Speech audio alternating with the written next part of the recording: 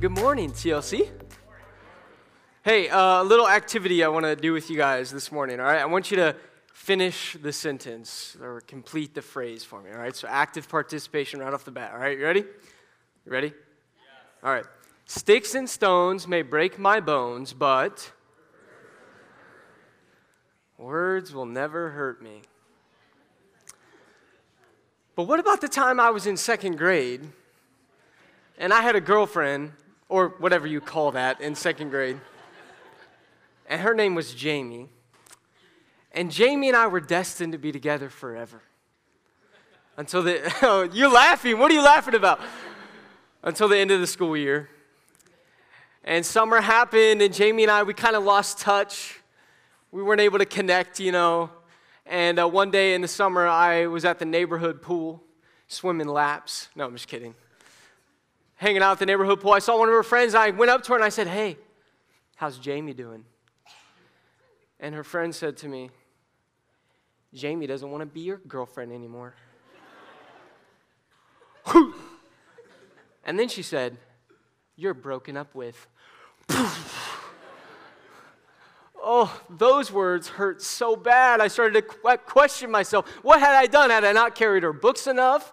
Should I have bought her that cookie and lunch line that one day? But my parents told me I couldn't get extras. Sticks and stones may break my bones, but words will never hurt me. Or what about the time I was in high school? And I said hurtful words time and time again to one of my teammates about how short he was or how slow he was. And every time I said those words, I could tell that although he gave a fake laugh and a fake smile while everyone else laughed, I could tell they hurt more than he let on. Sticks and stones may break my bones, but words will never hurt me. I'd like for you guys to turn in your Bibles to James chapter 3. We're going to be reading verses 1 through 12 this morning, a passage titled Taming the Tongue. This morning, we continue our series in this letter of James, All Up in Your Business, by God forcing me to teach on the text that a few weeks ago, in confessing my punishment as a child of having to write sentences, in particular this passage on taming the tongue, I said I didn't want to teach on this text. I truly had no idea that I was going to have to teach on this text this morning. In fact, if you notice, we actually jumped ahead. So next week, Dr. Burge is going to be with us teaching, and he's teaching, we're going to be back in chapter 2 because of some of the stuff he has to share with us, some of the stuff he's going to bring, which is super exciting. All that to say, we jumped ahead. God truly has a sense of humor, making me teach this text that I wrote again and again as a punishment as a child writing sentences. Or maybe God just wants to bring redemption in my life, to the past trauma, to my wrist and to my mind, writing this passage over and over again. Or I guess we'll see how the next 20 minutes goes. Maybe he wants to just add to the trauma. I guess we'll see. All right, let's read verses. This is James chapter 3, verse 1 through 12. I want to read the verse or the passage in its entirety. Follow along on the screen or in your Bibles on your phone or whatever. It says this: "Not many of you should become teachers, my fellow believers, because you know that we who teach will be judged more strictly. We all stumble in many ways. Anyone who is never at fault in what they say is perfect, able to keep their whole body in check. When we put bits into the mouths of horses to make them obey us, we can turn the whole animal. Or take ships as an example. Although they are so large and are driven by strong winds, they are steered by a very small rudder wherever the pilot wants to go. Likewise, the tongue is a small part of the body, but it makes great boasts. Consider what a great forest is set on fire by a small spark. The tongue also is a fire, a world of evil among the parts of the body. It corrupts the whole body, sets the whole course of one's life on fire, and is itself set on fire by hell. All kinds of animals, birds, reptiles, and sea creatures are being tamed and have been tamed by mankind, but no human being can tame the tongue. It is a restless evil, full of deadly poison. With the tongue we praise our Lord and Father, and with it we curse human beings who have been made in God's likeness. Out of the same mouth come praise and cursing. My brothers and sisters, this should not be. Can both fresh water and salt water flow from the same spring? My brothers and sisters, can a fig tree bear olives or a grapevine bear figs? Neither can a salt spring produce fresh water. So I want to kind of look at this passage and explore this passage bit by bit this morning and kind of uncover some of the significance of what James is saying here and how it connects to the other pieces of wisdom and the ways that James has been up in our business so far over the last few weeks. But can I just say something before we jump in? Middle school and high school students, where are you guys at this morning? That's silly. I shouldn't even ask. They're not going to raise their hands, but I know they're in here. Hey, I just want you guys to know that as I was preparing this week, you'll notice a lot of my stories are from the times I was in middle school and high school, and I just got this overwhelming sense that sometimes God gives a message to his church for a specific people. And I think that this message that God wants to speak to you this morning, God actually does that. And I want you to know that this morning, that I think that while this message is for everyone, it's for all of our church, I think specifically God wants to meet you guys in some cool, unique, and powerful ways. All right, so we notice in verse 1, James begins by giving a warning to teachers about the power of their words and their tongue, and that teachers will be judged more strictly. Now, it's important to note that when James is writing, he's writing in a time where teachers were significantly important. He's writing in a time where most of society is like unlearned, illiterate people. They don't know how to read, they don't know how to write, and so the teachers who do know how to read and write have an exceptionally important job. Like, this wasn't the information age where people could listen and they could go on Google and they could find whatever article they agree with and then look at it and cross-reference it or whatever, right? The scriptures weren't widely available. There was no printing press. You couldn't bound and print Bibles for people to follow along with the way that you can today. And even if you could, people couldn't read and write, so it really wouldn't matter. Teachers were exceptionally important in the time that James is writing. And so we don't know the specific situations that James is writing to and the tensions, but clearly there's been some stuff going on. Hence James' warning here, teachers, you will be judged more strictly on the power of the tongue, the power of your words. I could spend a whole message on just this one verse, truly. And I think it's important to acknowledge that there are some of us in the room this morning who have experienced the reality of James' warning, of the power of the tongue, of the words of some of our leaders.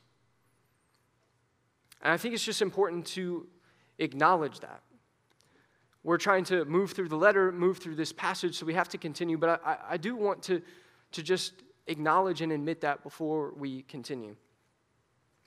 The other thing I want to acknowledge before we continue is how ironic and backwards and quite difficult it is to try and teach and speak on how dangerous it is to teach and speak. Like, I feel like a guy who's like, comes up to you, he's like, yeah, man, like, base jumping, really dangerous, man. Like, this could happen, you could hit the wall, or like your parachute, like, could have a hole in it or whatever, like, it's really dangerous. And then like a few seconds later, like, grabs the parachute and is like, all right, man, like, cuckoo, ka-choo, I'll see you down there, you know. Finding Nemo reference, anybody? Yeah? Like, that's how I feel. Like, I'm teaching on how dangerous it is to teach and speak by teaching and speaking. It feels difficult, it feels ironic, it feels backwards. We all just have to admit it and acknowledge that, all right, before we continue. Cool? All right, so let's continue. Verse 2, James answers a question that many of us have, I think. He says, not many of us should presume to be teachers. So we're like, wait, is this for everybody or is this just for teachers? That's a great question. The answer, yes. The answer is yes, okay? James in verse 2 sort of widens the scope and he says, we all stumble in many ways, especially the way that we use our words. I don't think I need to camp here very long and convince us of the truth of this statement. Like, some of you guys are like, yep, that's me. I stumble, especially with my words, even this morning. Like, some of you guys, your spouses are like elbowing you in the ribs. Like, are you listening this morning, right? Like, we all stumble in many ways, especially the way that we use our words. So after kind of establishing this, James then continues in a very like Old Testament, very biblical tradition of pointing out the power of our words, the power of the tongue.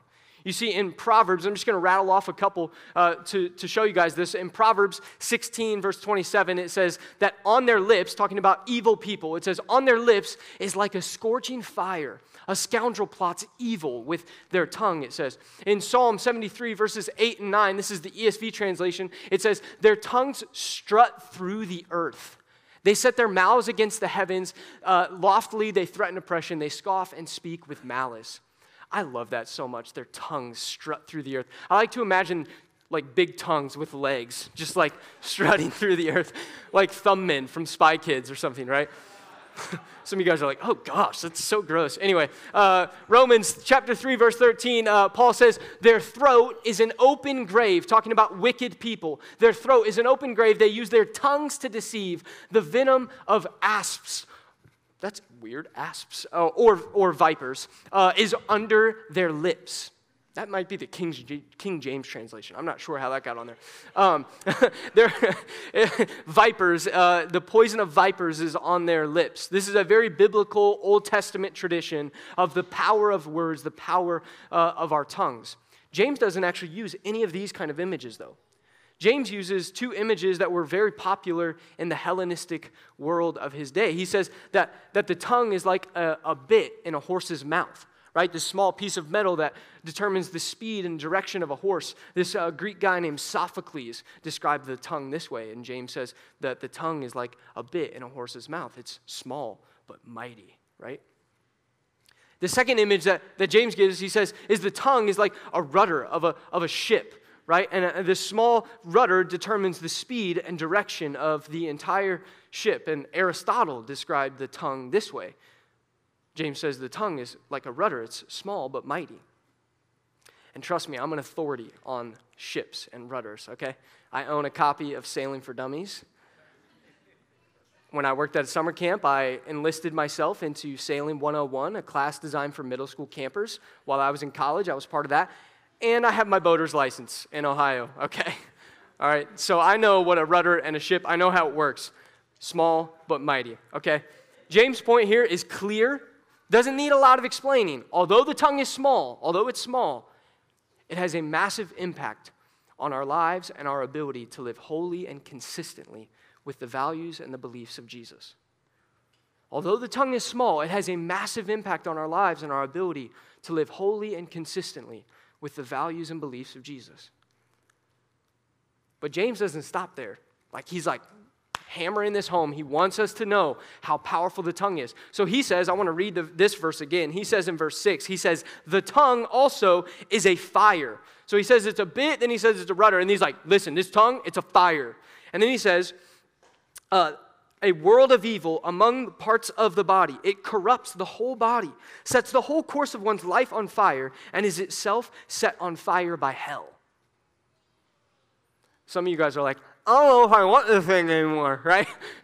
This tongue is scary, right? James says it corrupts. It sets the course of one's life. It's set on fire by hell. Now, this passage in particular, this verse that we just read again, it's kind of difficult for us to understand for a whole lot of reasons. One of the main reasons, I think, is just the language feels a little bit foreign, all right? So to help kind of wrap our heads around what James is saying here about the tongue, I want to read you guys Eugene Peterson's paraphrase of this verse in the Message.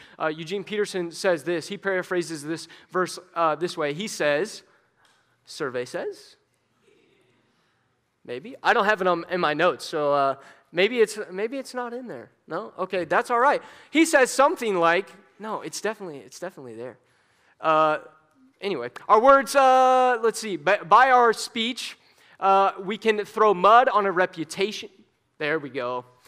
There it is. All right. By our speech, we can ruin the world, turn harmony to chaos, throw mud on a reputation, send the whole world up in smoke, and go up in smoke with it. Smoke right from the pit of hell. This is what James is saying here. James is saying that the tongue is a powerful thing. That our tongue, like the bit in a horse's mouth, like a rudder of a small ship, can set the course of one's life. It can corrupt. It can destroy. It can be set on fire by hell itself. And some of you guys are like, wait, did he say hell? We're like, what is James talking about here? I want to set a little bit of context here for what James is describing, what James is trying to communicate when he says that the tongue is like a fire that can be set on fire by hell itself. So the word that James uses here to describe hell is this word, Gehenna. Everybody say Gehenna.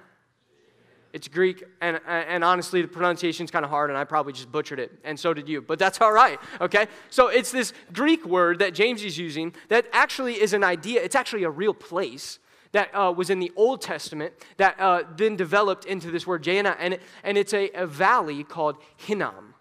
It's a valley called Hinnom, and so J is like a prefix in Greek for like earth, so it's like the earth of Hinnom, which is just a way of saying like Gehenna, the valley that is Hinnom, this place in the earth that is Hinnom. Now, this valley of Hinnom was a place in just southwest of Jerusalem. This valley, southwest of Jerusalem, it was, at one point it was used as like a garbage dump. So there was a fire constantly going, and people would just throw their trash into there, and it was just this garbage dump, right?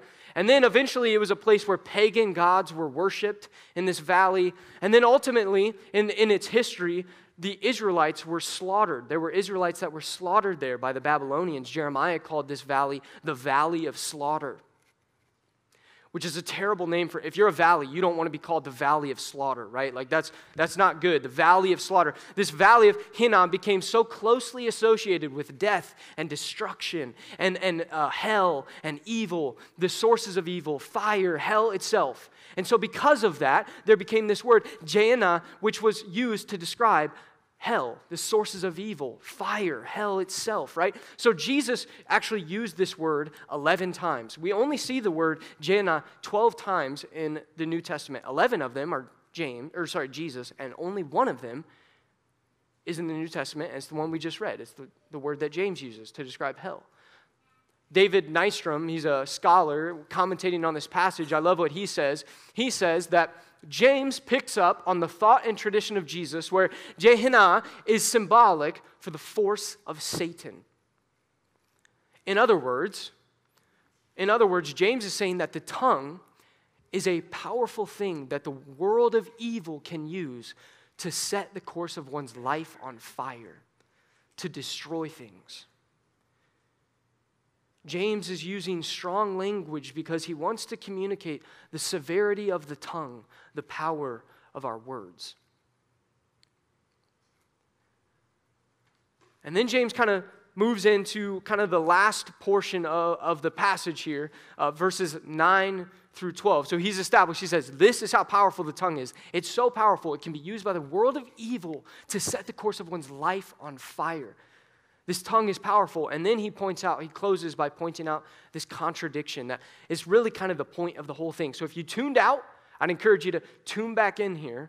For verses 9 through 12, I want to read these again. James says this in verses 9 through 12. He says, with the tongue we praise our Lord and Father, and with it we curse human beings who have been made in God's likeness. Out of the same mouth come praise and cursing. My brothers and sisters, this should not be.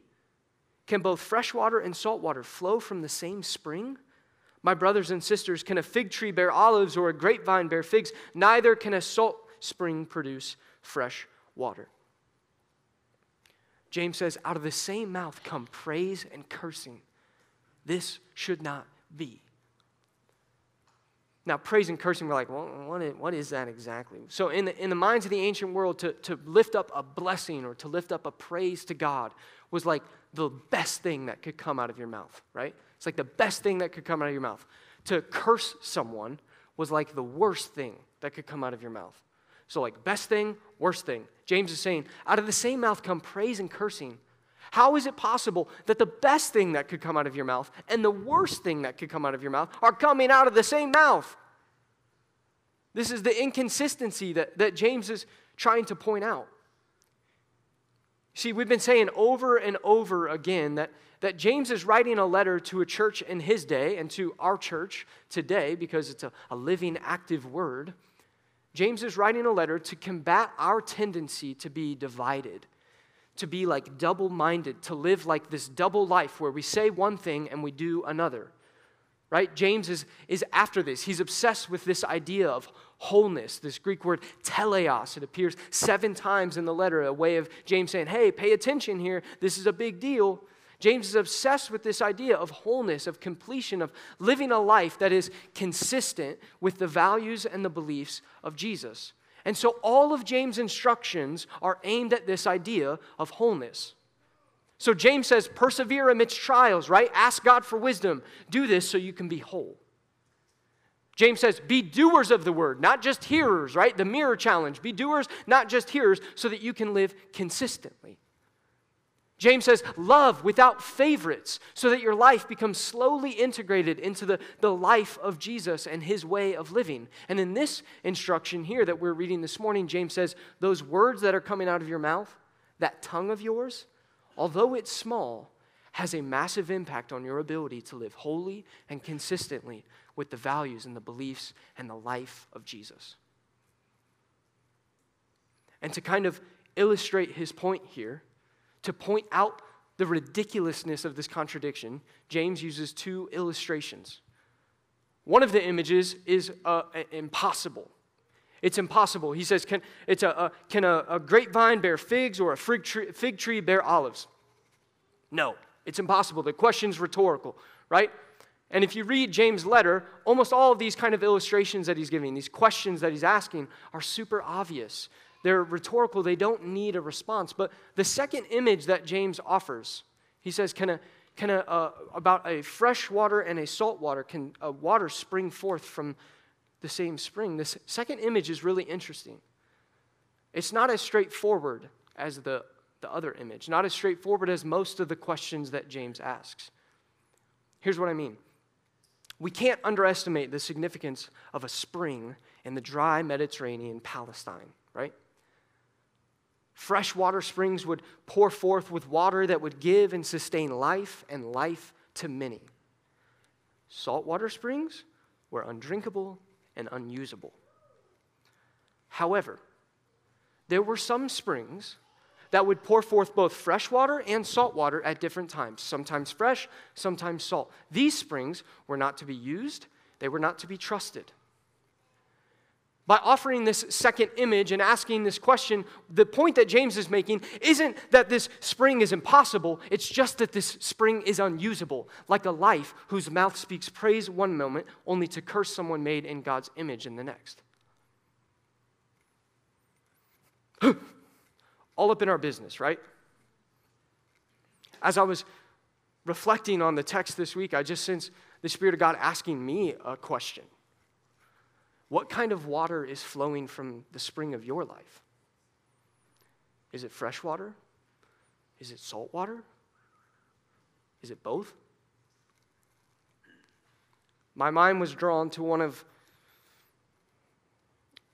the more difficult moments in my life. I was in high school, and that's the end of the story. No, I'm just kidding. High school's hard, but I'm just kidding. I was in high school, and a friend of mine, I'm not going to say his name, not that he would be watching this, but I just don't want you guys to look him up on Facebook. So I'm not going to say his name, but one of my friends, good friends growing up, we played basketball together, ran cross country and track. We were good friends, good teammates, all that kind of stuff. We had always kind of operated in slightly different friend circles. A lot of my friends came from my church and the youth ministry that I was a part of. And this buddy of mine, he wasn't a Christian. A lot of his friends didn't go to church or anything like that. And every now and again, I would try and work like my faith and Jesus into the conversation without like totally pushing him away and freaking him out, right? And I remember one time I got the courage to invite him to come to church with me, to invite him to come to my youth group. And to my surprise, he said yes. He said yes. And I was so excited. I was so pumped. I'll never forget the feeling that I had when his car like pulled into the parking lot. I saw him walking in. I was so excited when he came. And then I was so excited when he came again. And when he came again. And when he came again. And he just kept coming. And I was like, yo, God's doing something in this guy's life.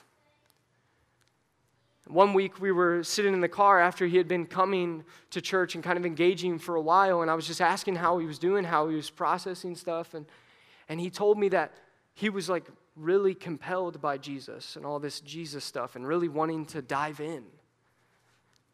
And I was like so pumped, right? and then nothing. Like totally just disengaged. Stopped coming to youth group, stopped coming to church, like just straight ghosted. And I would still see him all the time. I'd see him at practice. I'd see him in the hallways. He was still there, but things were weird. Things were awkward. I didn't know what had happened. And so finally, after a few weeks of awkwardness, I mustered up the courage to ask what had happened. Like, why had he just stopped coming to church? Why had he totally disengaged? And the words that came out of his mouth next were some of the hardest words I've heard in my life. He explained that the same week that he and I had been talking about Jesus in church and how he was ready to dive in, a few days later, he and I were sitting together at a football game while I said some really unkind words about a kid sitting a few rows in front of me. This kid who we had never gotten along. I made fun of him, he made fun of me. The circle of life kept going, right? And my friend explained that when he heard those words come out of my mouth, after just a few days before that, hearing the words about Jesus and faith and all this stuff come out of my mouth, he explained that he couldn't make sense of the two. That the hypocrisy of all of that had made him not want to be a Christian.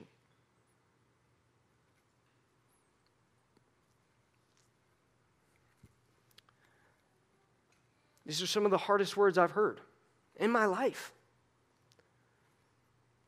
Now, I feel, years later, I feel peace about it. I've sensed God's redemption in my life. But that's like the end of the story, as far as I know. And the reason these words were so hard for me to hear was because my friend was telling me something that I had written on my sentences at home time and time again that James has said, out of the same mouth come praise and cursing. This should not be. And this week I was reminded that today I have to receive these words from James the same way that I did in my friend's car years ago. Out of the same mouth come praise and cursing. This should not be. We have to receive these words this morning.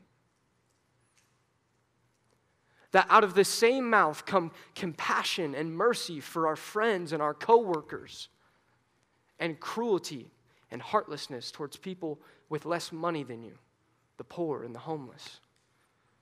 This should not be. Out of the same mouth comes an outpouring of love and support for your child or your spouse in one moment, only to moments later be quick-tempered and shortness with that same child or with your spouse. This should not be. Out of the same mouth comes love and passion for the concerns of your students or your patients, and hatred or something very similar called indifference about the concerns of people who look different than you or were born in a different country than you. Out of the same mouth comes, the battle belongs to you, God, on a Sunday morning, and I got to do this all by myself, and I'm all alone on a Monday morning. This should not be. Out of the same mouth comes, hey, you should come to church with me, and you should check out Jesus, and I love Jesus, and oh yeah, the party Friday night, for sure I can go. Jesus doesn't care how I live. This should not be. Out of the same mouth come praise and cursing. My brothers and sisters, this should not be. What kind of water is flowing from the spring of your life? Is it fresh water? Is it salt water? Is it both? James says, if you want to know the answer, look no further than the words coming out of your mouth.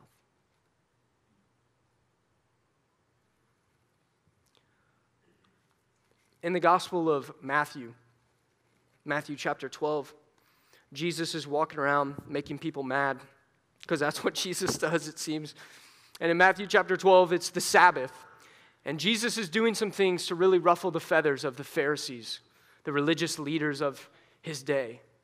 He starts by picking and eating some grain on the Sabbath, which was kind of a no-no, according to some people.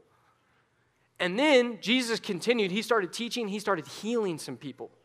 And at this point in time in the text, it says that the Pharisees, the religious leaders, decided they leave and they start to plot to kill this man.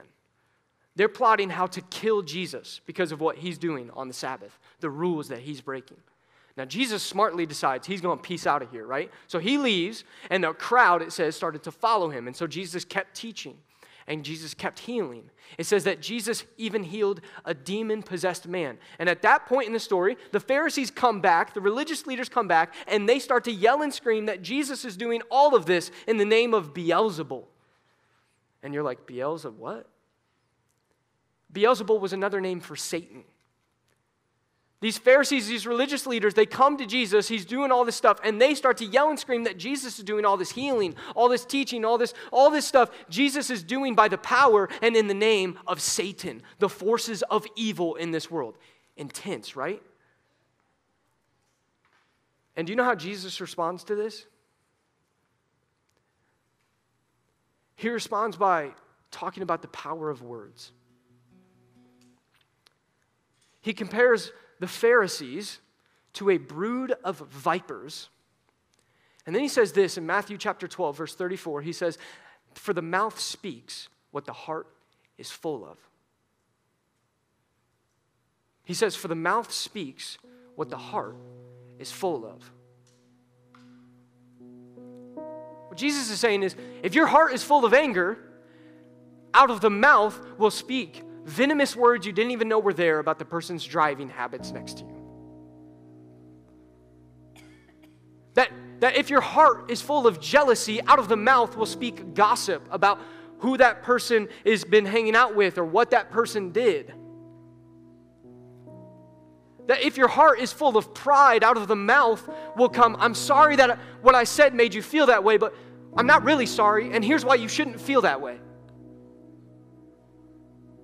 That if your heart is full of hatred, out of the mouth will come accusations and passive-aggressive comments towards people that are really just an effort to sort of protect yourself from your own deepest insecurities. For the mouth speaks what the heart is full of. Jesus said it. James knew it.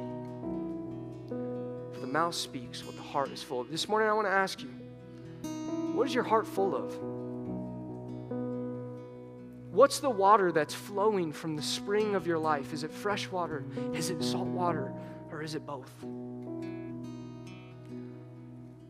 We're going to move into a time of worship and response, and I want to invite you to continue to pray and think and reflect and talk with God about this question. God, what is the water flowing from the spring of my life? And as we do that, I want you to know something. I want to point out something that I didn't get the chance to point out earlier in verse 8, something that James says. He says, no human being can tame the tongue. He doesn't say no person. He says no human being can tame the tongue. See, James is leaving the door open for the possibility that the Spirit of God might come and bring transformation and renewal and redemption and be able to tame not just our tongue, but also our heart. So we're going to do something this morning as we worship and as we respond. We're actually going to take part in communion. On the night he was betrayed, Jesus sat with his closest friends and he broke a piece of bread and he said, "This is my body broken for you." And he took a glass of wine and he said, "This is my blood poured out for you. Take, eat in remembrance of me." And when we do this, when we take part of this bread and of this juice, we are reminded of our need for Jesus. Of our desperate need for Jesus, who came, lived, died, was buried, resurrected and lived a perfect life, died the death that we deserve so that we may have life and life to the full, so that the Spirit of God may come and bring transformation to our heart and to our tongue. And so as we worship and as we respond this morning, as we think about this question, what kind of water is flowing from the spring of our life, I would invite you at any point as you feel led to come forward and to grab the elements. We have them in a cup or in a basket. You can take those, take them back to your seat, and allow this time of communion, this time of worship, for you to just converse with God. God, what is the kind of water that's flowing from the spring of my life? And to confess our desperate, desperate need of Him to come and to bring fresh water, not just for our tongue, but also for our heart. All right? This is not TLC's table, this is the King's table, so all who call him King are welcome. Let's worship and respond this morning.